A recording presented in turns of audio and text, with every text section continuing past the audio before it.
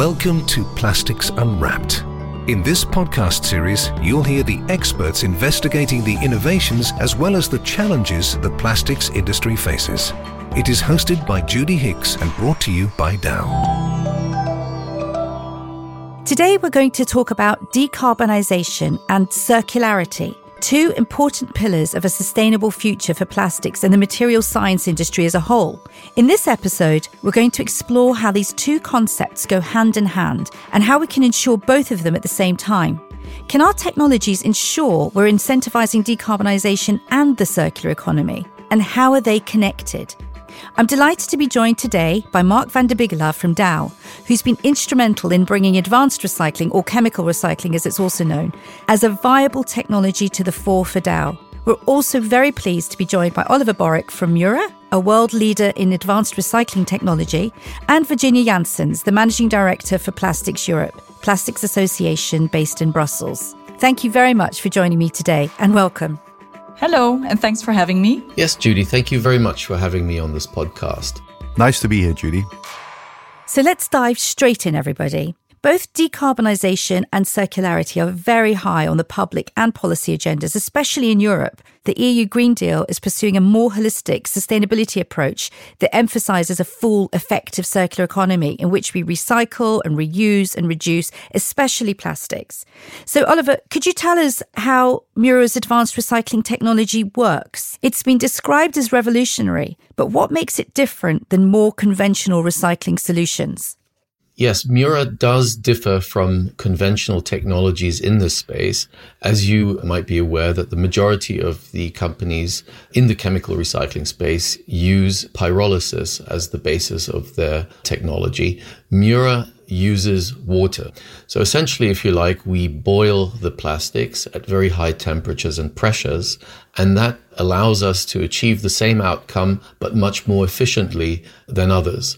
And this also allows us to pursue a different business model, which means we can scale out the technology and build it out much faster than others. And with that in mind, we hope to address some of the concerns that people have out there in terms of whether this particular, industry or technology can manage to make a difference over the coming years in bringing about higher rates of recycling. So just on that note, Oliver, you say it boils the plastics, and basically that could sound alarming to some people, especially with our focus on lowering CO2 emissions, etc. So what would you say about, are you also working towards decarbonisation goals as well? Absolutely. So as is the case, unfortunately, in nature, you cannot change any material or anything into another state without applying energy. So yes, we do apply energy and use energy. However, the end result on a net basis is an energy saver. So if we take waste plastics and we apply energy in our form to it to convert the plastics into an oil that we can use again, we save a lot of energy in that we don't have to take fossil equivalents out of the ground and also prepare them for the same process that, for instance, Dow uses to make plastics. So we avoid a lot of steps and we apply a little bit of energy, but on a net basis, we save energy. Mark, can you tell us about Dow's partnership with Mura? Why is it so important and what does it mean for the future of Dow's recycling efforts? Sure, I can, Judy. So important for us is that we are moving into the space of circular economy and recycling. But I think key is with all the initiatives ongoing right now that we are able to reach scale. And that's that collaboration with Mura about. It's about getting to scale with chemical recycling. So with Mura together, we're building one of the first and one of the largest recycling units in the world. Virginia, are you seeing similar partnerships across the industry? Yes, we are. So collaboration and partnerships are indeed vital in the circular economy because we're all interlinked and connected with one another. And it's really, we see that at the company level, of course, with Mura and Dow is one beautiful example, but even at the association level at Plastics Europe, teaming up with other associations to really make sure that we level that understanding among our value chain and the customers and brands. And even also beyond, if we think of partnerships also in the public-private partnerships with governments moving forward forward to really accelerate on that joint journey that we talk about today on circularity and decarbonization. At Plastics Europe, we see weekly updates of new partnerships, joint ventures, scale-ups, collaborations, and even, and as we all know, in the current energy crisis that we are facing, that we still are, the members, at least from Plastics Europe, still have that long-term perspective in mind, showing the investment plans, etc., in Europe on circularity, decarbonization. So that is really hopeful news for us in meeting those EU targets on circularity and decarbonization and net zero, if you like. And concretely, we need those partnerships. As I mentioned, it's really a demonstration of the circular economy, and that is the only way forward to really advance and increase the use of mechanical recycling, hybrid plants that Dow also is investing in, also gives the proof points for the complementarity between mechanical and chemical recycling, for instance. Partnerships will also enable more alternative feedstocks, moving away from fossil-based as a feedstock to produce plastics, maximizing the use of renewable energy, for instance, whether it's as a feedstock or in our production. We will also need partners in a whole plastic system and value chain system to enable a decarbonization and circularity in a whole system. Talking about how the partnership piece has really evolved to include partners that were never even part of our value chain previously. And this is moving for an industry really, really quickly, I imagine. What about partnerships further down the line, like with, waste management companies? You talked a little bit about feedstocks, looking at different kinds of feedstocks, so we move away from fossil fuels. What about partnerships in waste and partnerships in places we've never looked before? How do you see that evolving? Oh, absolutely. Our members are also teaming up with waste management operators and much more. So the understanding needed to be there. So leveling the understanding in the entire value chain, really closing that loop. Again, it's linked to circular economy and waste management. Waste are the resources, so we need to close that loop. So the link and the partnerships need to be made there to ensure that waste can increasingly be used as a feedstock to produce plastics. So really important that the partnerships are increased there, because in the end of the day, the access to plastic waste will also be a critical factor for our investments in the circularity to really accelerate. Mark, what are the benefits of advanced versus mechanical recycling? Mechanical being the traditional form of recycling that most people will be aware about. Why does Dow invest in both? And is advanced recycling more important, would you say? Maybe to start with the latter, advanced recycling or chemical recycling is not more important. I think they're both equally important. We got biofeedstock as well as another option. And I think all these solutions contribute to a circular economy and contribute to decarbonization. And you will need all of them to make sure that you can reach a full circular economy. The advanced recycling is really key, for example, for food packaging applications. Think about safety requirements that need to be met. So if you recycle a product through advanced recycling, you pretty much break the molecule down to oil, and you're using that oil in the process to make plastics again. That has a lot of advantages that you can reach, let's say, all requirements on food safety that you would normally do with any virgin product. With mechanical recycling, you look into a completely different space, which are products that you don't break down, but you leave the plastic intact and you make new products out of plastic. So both recycling methods are needed and are key to reach a circular economy. Why is mass balance important? I think it's a great question, Julie, that you asked that. Mass balance is key for chemical recycling, because you want to make sure that you integrate circular feedstocks into the current production environment. And as you do not have enough circular feedstocks right now to produce all the products that we want, we just have to make sure that only part of the feedstocks that you bring in is circular, and that these products also get the right type of qualification and certification coming out of our manufacturing process. And that's what mass balance is taking care of, to make sure that the renewable input into the process is also the same as the output you get out of the process that you sell into renewable products, and just make sure you have a perfect chain of custody. Virginia, advanced or chemical recycling has been under some scrutiny from the EU perspective. Why is this? And what's Plastics Europe's position on this? Chemical recycling is not a new technology as such, but it's in terms of its scalability, it is a new element compared to mechanical recycling. And what we need to do as Plastics Europe on chemical recycling is really to make sure that we educate policymakers around this technology and its role in our circularity journey. And it really links up to the recycled content target discussion and the upcoming recycled content targets of the European Union, for which many recycling technologies will be needed to achieve targets. And if we think of any targets by 2030, we will have to deploy many technologies. Mechanical recycling is, of course, one, and will have to be used increasingly so with further improvements. But complementary to that, chemical recycling is certainly a viable option, especially if we compare it to landfill or energy recovery, where chemical recycling will always be the better option. So it really depends on where you compare chemical recycling. So that is one element. Some policymakers just don't know very well what it can do, how it will function, and if it really has a place in a future-proof plastic waste, plastic circular economy in Europe. And so that is what we are actually doing right now. There are many investments in this space as well. Only a survey with our Plastics Europe members, we actually came up to a whooping number of 7.2 billion euro of planned investments by 2030. So this is certainly something that we need to continue to talk to policymakers to make sure they understand the positioning and the role chemical recycling has. But we also need to make sure and understand there is an environmental footprint of chemical recycling. But with every technology as well, we need to do that today.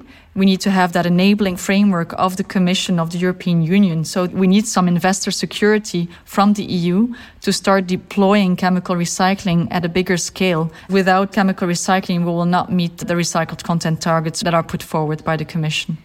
If we've got policymakers sitting on the line listening in, if you had one ask for them, what would it be?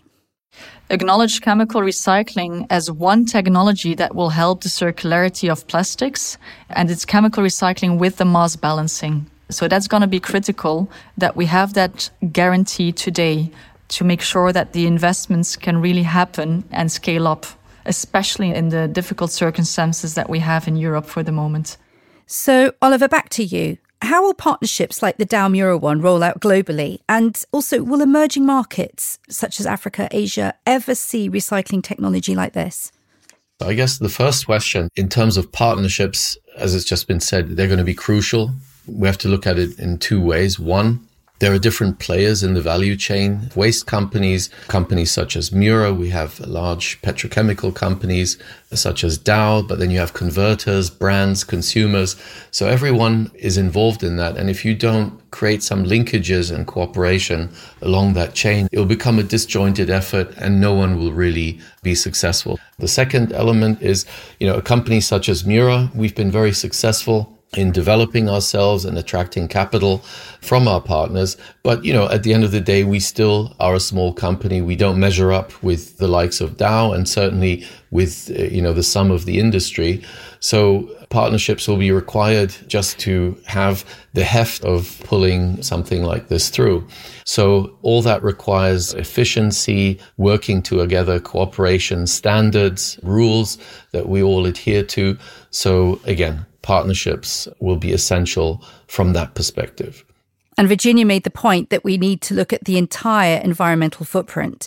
But still with you, Oliver, it's clear that advanced recycling technologies do have a great potential to accelerate a circular economy for plastics. But how does this recycling process help us decarbonise our operations? And what are the implications for carbon emissions, basically? Yeah, so I guess, first of all, we replace existing fossils. So there's a lot of carbon that gets generated or released in the production of the fossil feedstocks that are currently used. So we supplant that with the conversion of the waste plastics. So that is definitely a major element. Chemical recycling is still in its infancy, so there'll be a lot of cost savings going down the line, energy savings, efficiencies that will be developed. So right now, we measure very favorably with the pre-existing system. So there are numerous LCAs out there, independent ones, so not ones that have been authored by the companies themselves, that have taken a closer look at what we can provide. And certainly as far as Mura is concerned, we compare very favorably to fossil replacement. and some of our peers in this industry. So again, bearing in mind that we're at the beginning of this journey and we are going to get increased efficiencies, we will be a major contributor to the net zero equation moving forward. So, or at least I hope so, given what we've managed to achieve thus far. If we can replicate that in the future, I think we'll be in a very good position to do that. So, Mark, why is it important to ensure that we create a circular closed-loop economy in the context of decarbonisation? Can pursuing a circular economy actually come to the detriment of decarbonisation? Is there a trade-off at all? I think both are equally important because they are interconnected. And I think a circular economy is needed to achieve decarbonization. If we can achieve a full circular economy, it means that we don't need to take carbon out of the ground anymore. And that also leads then to decarbonization. So both really go hand in hand, and one does not have to go to the detriment of the other, for sure not. To what extent is the reduction of carbon emissions crucial for the future of our industry? There's so much debate around the imperative of reaching net zero. Is decarbonisation more important than circularity at present?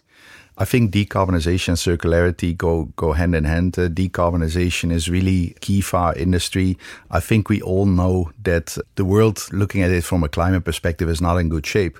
And decarbonisation will be needed to get back on track. And I think it's not too late, but a lot needs to be done. And to reach these decarbonisation goals, we just need to make sure that we create a circular economy to get there. So, Virginia, defossilization or fossil replacement, we're hearing a lot of these words at the moment.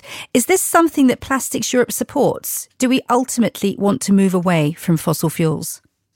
I think the end goal is there. So the net zero and the circularity ambition of the EU is something that we also support as Plastics Europe. And the question now is how. And that is actually why, Judith, that we commissioned as Plastics Europe, I'm very proud of our members that we did, Biosystemic, a report that actually identified for us the different pathways towards net zero and circularity for the plastic system in Europe. That was certainly a very special study that we all worked on. Another important objective there was also to create a shared evidence base. All of our stakeholders were involved. There was an independent steering committee for that study, so including public sector, including civil society, of course also from the industry side and our value chain partners. We had some key learnings, of course, that we are drawing from and seeing what now we do next as Plastics Europe and as an industry, learning from those findings. In fact, that was my next question. Tell us about the Reshaping Plastics report. I think this is essential for this conversation. The good news is that it's possible. So our objectives for the plastic system in Europe, we can be circular, we can go to net zero by 2050. But the general line, of course, now is we need to get on with it and hurry up and accelerate in what we are doing now. So by 2050, we can achieve 78% circularity and full climate neutrality. But of course, we will need all of our partners, and we link it back to the needed partnerships from the beginning. We cannot achieve that by ourselves, by the plastics manufacturers only. So for this to happen, we will need faster systemic change and also more intense and effective collaboration and really making that circular economy work. And not only across the industrial actors and value chain, but also policymakers need to create that enabling framework for us to accelerate in this joint effort. We also saw in that report, so we of course identified many levers to get there. And surprise, surprise, there's no silver bullet solution to significantly reduce waste disposal and greenhouse gas emissions. So we will need all upstream and downstream solutions in this joint effort. So downstream levers in terms of improving sorting technologies, improving mechanical recycling, design for reuse, design for recycling, but also chemical recycling play critical roles in those scenarios towards net zero and circularity. It's now in the next 3 to 5 years that we will have to make the investments towards the 2030, 40 and 50 targets that we are working towards. And it's worth mentioning that information on the Reshaping Plastics report, as well as information on things like mass balance, by the way, assets that can be linked to from our Plastics Unwrapped page. Oliver, how has Mura's partnership with Dow impacted Mura's plans for the future? What still needs to be done?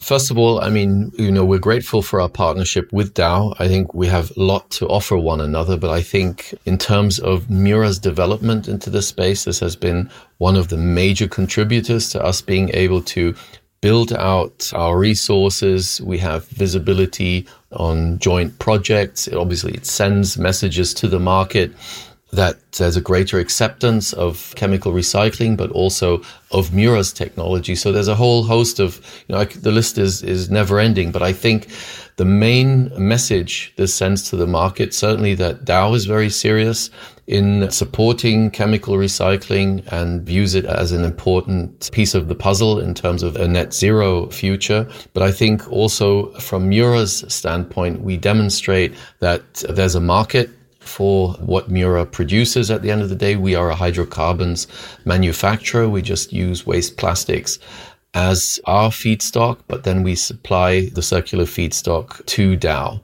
And I think the second message that also is sent in it's contained in a lot of the, press releases that we have jointly put into the market, is that we're intending to do it at scale. So, if you put all that together, it adds up to a very, very strong message to policymakers, to NGOs, to stakeholders in this system that there's something going on and things are moving in the right direction. In terms of the future, clearly, we expect this relationship to develop further along. We will be looking at numerous joint projects. So rather than only talking about it, we're going to put rubber on the road, if you like, or steel in the ground. So how will partnerships like the Dow and Mura one actually roll out globally? And actually, to that point, when can we expect to see advanced recycling really changing the recycling rates of local communities, for instance? The partnership with Mura is about global expansion of chemical recycling.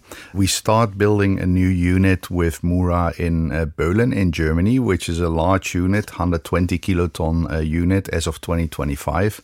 What we're doing as well with Mura is building other plants of similar size around the world, of which Dow will be off-taking product, circular product that we are using to make our own products for our own customers. So key is that we do it on a global basis. Key is that we do it in different parts of the geography, because we want to make sure at the end that all waste, all plastic waste that is available today is converted back into the loop. And on that note, Oliver, how optimistic are you for the future of the industry? I'm very optimistic for, on the one hand, I have to say something like that, but on the other hand, jokes aside, you're getting a lot of messaging, again, from the entire value chain. So we have found that, post the Böhlen announcement, the willingness of the waste industry to speak to chemical recyclers such as ourselves and explore ways of providing feedstock and preparing it in the necessary way to introduce it to such processes has taken a step up. It's been a better conversation. It means they see there's more recycled content that would be available to them in the future. So there are discussions there on how they can support this whole effort.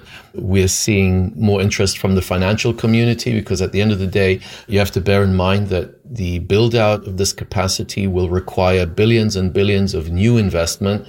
And that money is there, it is available out there, but it requires a certain risk profile. So there's always a risk-reward equation that financial people follow. And they're taking a greater interest. They're taking an appreciation of what Mura has been doing to de-risk its technology platform, to bring about a greater fungibility, if you like, between what we do and what they do. And that leads to a perspective on greater sources of capital. I haven't seen many negative sort of developments. It's all been very, very positive. And if I extrapolate that into the future, I'm going to be very optimistic here. And if we see the continued support of companies such as Dow, of waste companies willing to provide the feedstock, and certainly the final customers, if we sort of identify them as brands and companies like that, I think things are heading very much in the right direction. Yes, I think people being happily surprised would be a good thing. So, Virginia, are we doing enough to transform the industry? What needs to be done to go further, faster? Yeah, that was one of the key findings of the systemic report as well, that we have this window of opportunity now and in the next 3 to 5 years. And the key message there is indeed accelerate now. So we will need to find that courage, that mindset change, bold actions and investments. And I think with Dow and Mura, it's a beautiful partnership and a demonstration of those investments. And of course, many of our other members have also announced partnerships and investments in the circularity and decarbonization space. So it is going in the right direction. We will just have to accelerate more, do more. So what we can do there as Plastics Europe is to make sure that we further educate policymakers in this regard at the EU level, but also at national level, and to make sure that this enabling framework, policy framework is there, an agile policy framework that is keeping up with new technologies, new innovation. On that note, do you believe that the desire to transform the industry is there? Because that's what it sounds like. The technology is there, the solutions are there, we know we have the solutions, but is the desire there as well? That is certainly, the desire is there. That is what I see in Plastics Europe and with all of our members. So I truly see that in the last 2 years now that I've been at Plastics Europe, our member companies are walking the talk. So at least from a Plastics Europe point of view, we also see the announcements in the press, we see the partnerships, we see the investments. Despite the economic difficulties with the energy crisis in Europe, the long-term vision is still there. We are still committed to it. So that is fantastic. And we just need to make sure that we have the policymakers with us as well, civil society with us as well, that we explain what we are doing, that we are demonstrating, and that we are building on that trust as well, so that all mindsets and wills are in the same direction. And that will help us to accelerate. So that is certainly something that we are working on as Plastics Europe. The Reshaping Plastics report was certainly very comprehensive, very thorough. But what's next? Indeed, now we need to reflect as what Plastics Europe can do with this report, but also our members, right? Member companies, because we each have our roles to play. And so we have kicked off a living roadmap where we will actually identify our pathway now as Plastics Europe. It is very important now that we reflect as Plastics Europe and our members on a follow-up action to the systemic report. And indeed, we have started to build a living roadmap for our industry, for Plastics Europe and our members, where we will actually set targets, milestones, 2030, 2040, 2050 on our journey towards the decarbonization and circularity. So what we feel, what can be done in this 2050 timeframe. It will give some direction to our industry on how to future-proof ourselves in Europe. And so including with those targets, we will also set the roles and responsibilities for ourselves, of course, first and foremost, but also what the other actors have to do or act upon to enable this transition to happen on time.